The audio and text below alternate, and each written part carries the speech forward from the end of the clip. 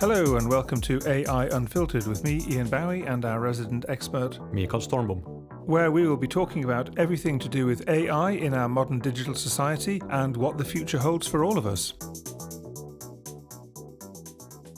Today, we're going to be talking about social media and manipulation. So the first question I've got for you, Mikael, is social media a force for good or the ultimate lobbying machine? That is a good question, and I don't know if there's a definitive answer to that one. I mean, social media is a tool, right? And a tool can be used for both good and for bad. That said, of course, social media is controlled by a handful of multinational companies, and of course they have a profit motive more so than anything else. So maybe let's just say that maybe being a force for good is perhaps not the raison d'etre, let's put it like that. Right. So we know that they track us, and obviously I think that's where AI plays its part. But what exactly is social media tracking? Indeed, I mean, there are various forms of tracking. Is all these companies, commercial entities that use social media for marketing and for having an online presence. So there's of course tracking involved there as well. For example, if you make a post and then tracking how far a reach that post gets. So I mean that it gives you sort of analytics for example, what topic in particular, or what product in particular, what service in particular is more popular than others. So in that sense, tracking of your reach, really. So is it actually social media companies that are tracking us, or is it other companies, third-party companies, that are using social media as a platform?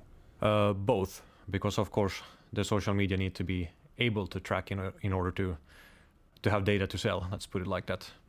So I mean that's a big part of Facebook, for example. That's sort of Facebook for companies selling Facebook as a platform. It's a marketing tool in essence to reaching an audience of however many it is at this point, 2 billion, 3 billion. Yeah, I can't remember what the exact figures are. Quite a lot anyway. Yeah. So they're collecting all this data, and I think probably one of the big questions that a lot of people will have is how and where is the data stored, and how secure is it? Well, it's stored in various data warehouses across the globe, and I would say probably those specific physical locations where they're probably fairly safe. I mean, the data is encrypted and so forth. So that's not, I think, the main privacy concern in that sense.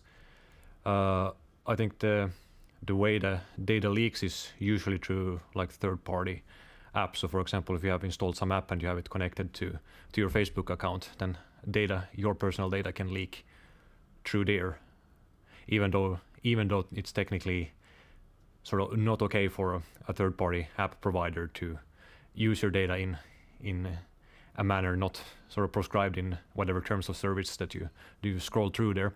But nevertheless, that's I think the primary way that your personal data is leaked. And I mean that's what happened, for example, in this Cambridge Analytica scandal some years back. So it's not that anyone there broke into Facebook servers or anything of the sort, but rather people had installed these third-party apps, and then through those apps their data leaked.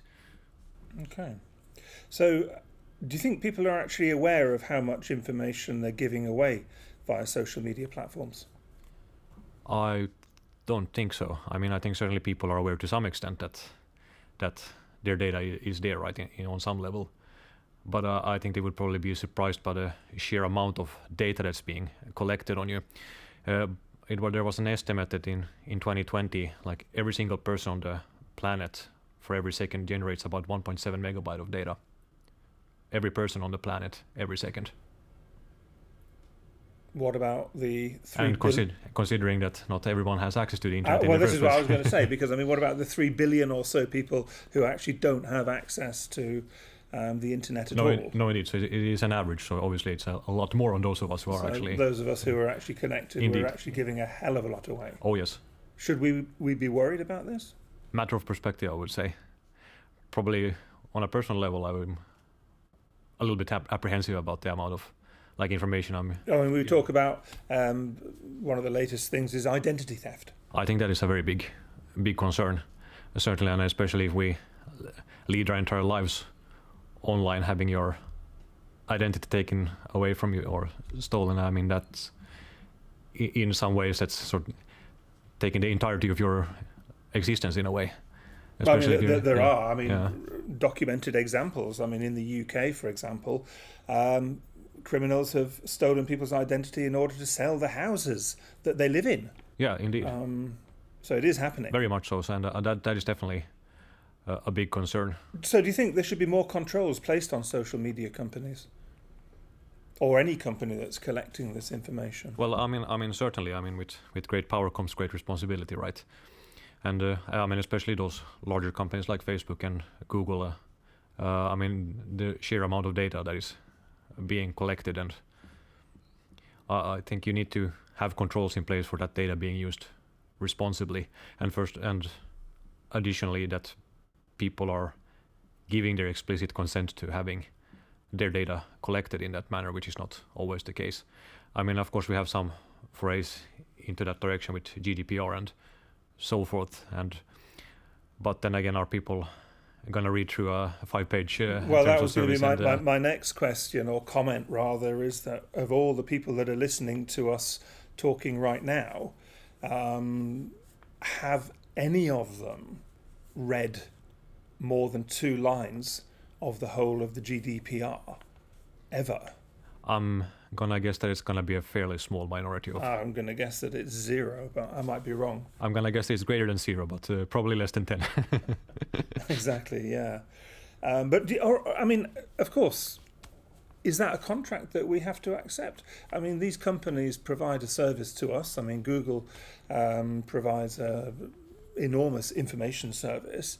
All right, Facebook, perhaps an entertainment service or a way of connecting with different people. Should we just accept this is the contract? They collect our data, but they provide something that we want.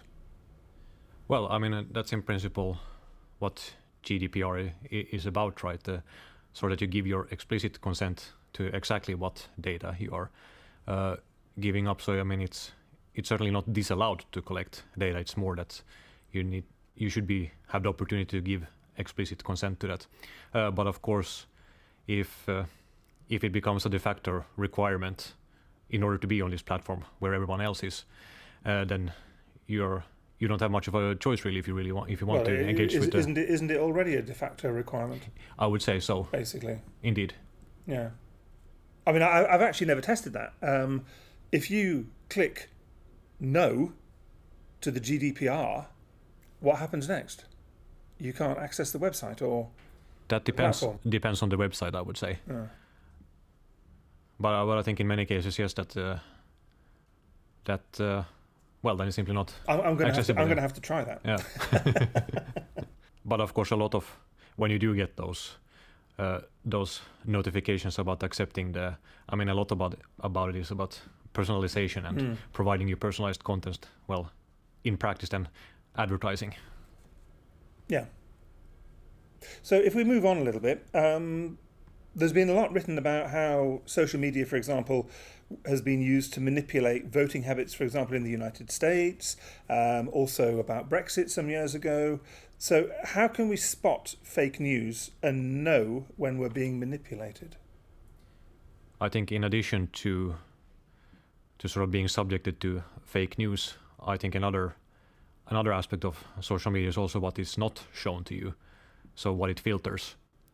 So I mean, there's definitely this risk that you end up in this sort of echo chamber where only information that you agree with is displayed to you. So I think that is also a rather big concern. So not just being subjected to fake news, but also the absence of being exposed to news that you may not necessarily agree with. But in terms of spotting fake news, I think I don't see much else other than that people need to learn critical thinking and not accept at face value what is shown to them. I think it's more of a... Do you not think, though, that people are too lazy to be critical?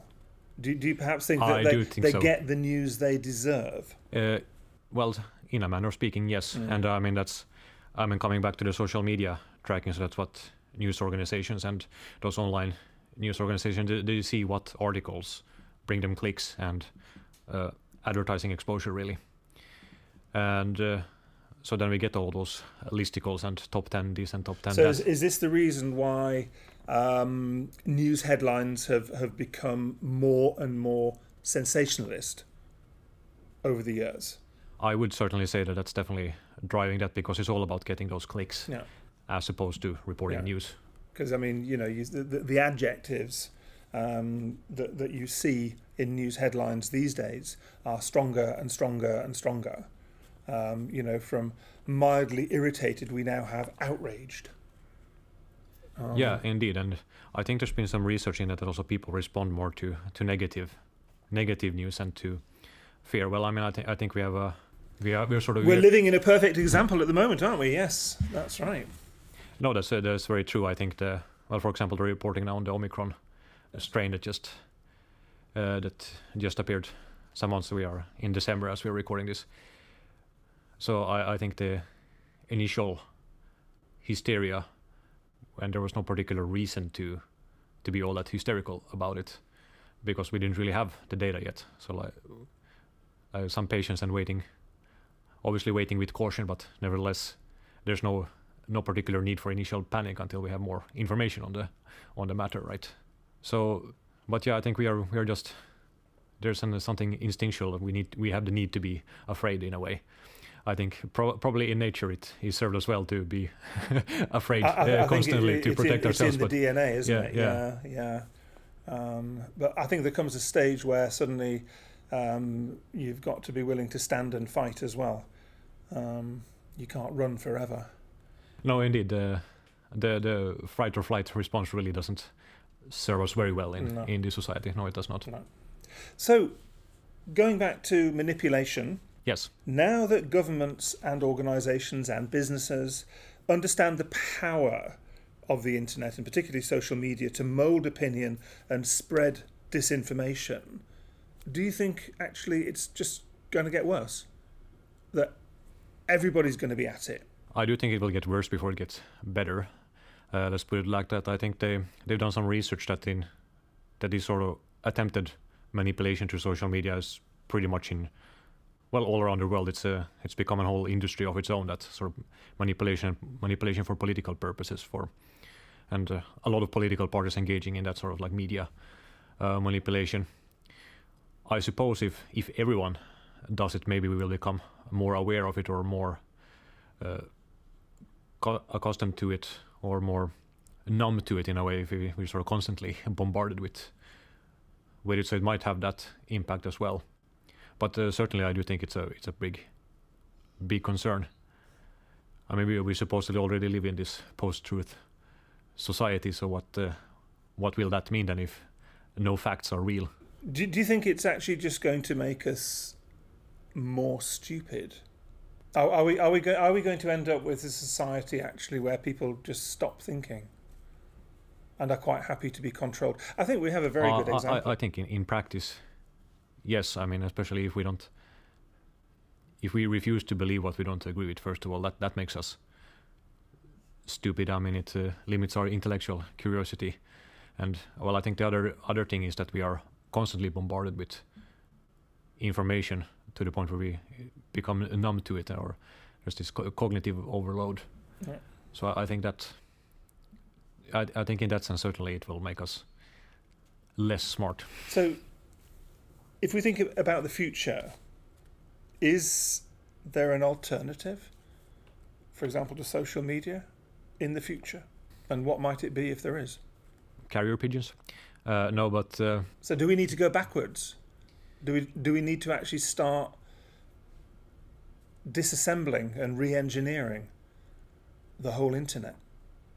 Maybe not the whole internet, and I mean even social media in a sense it's not a new thing. I mean, we've been sending emails for decades now, and so forth. I still remember a time in the 90s being amazed about sending an email and getting across half the world in an instant. So certainly there were other ways of interacting online. I still remember writing letters, putting them in envelopes and going to the post office to buy the stamps and then putting it in a postbox and waiting for several weeks for a reply.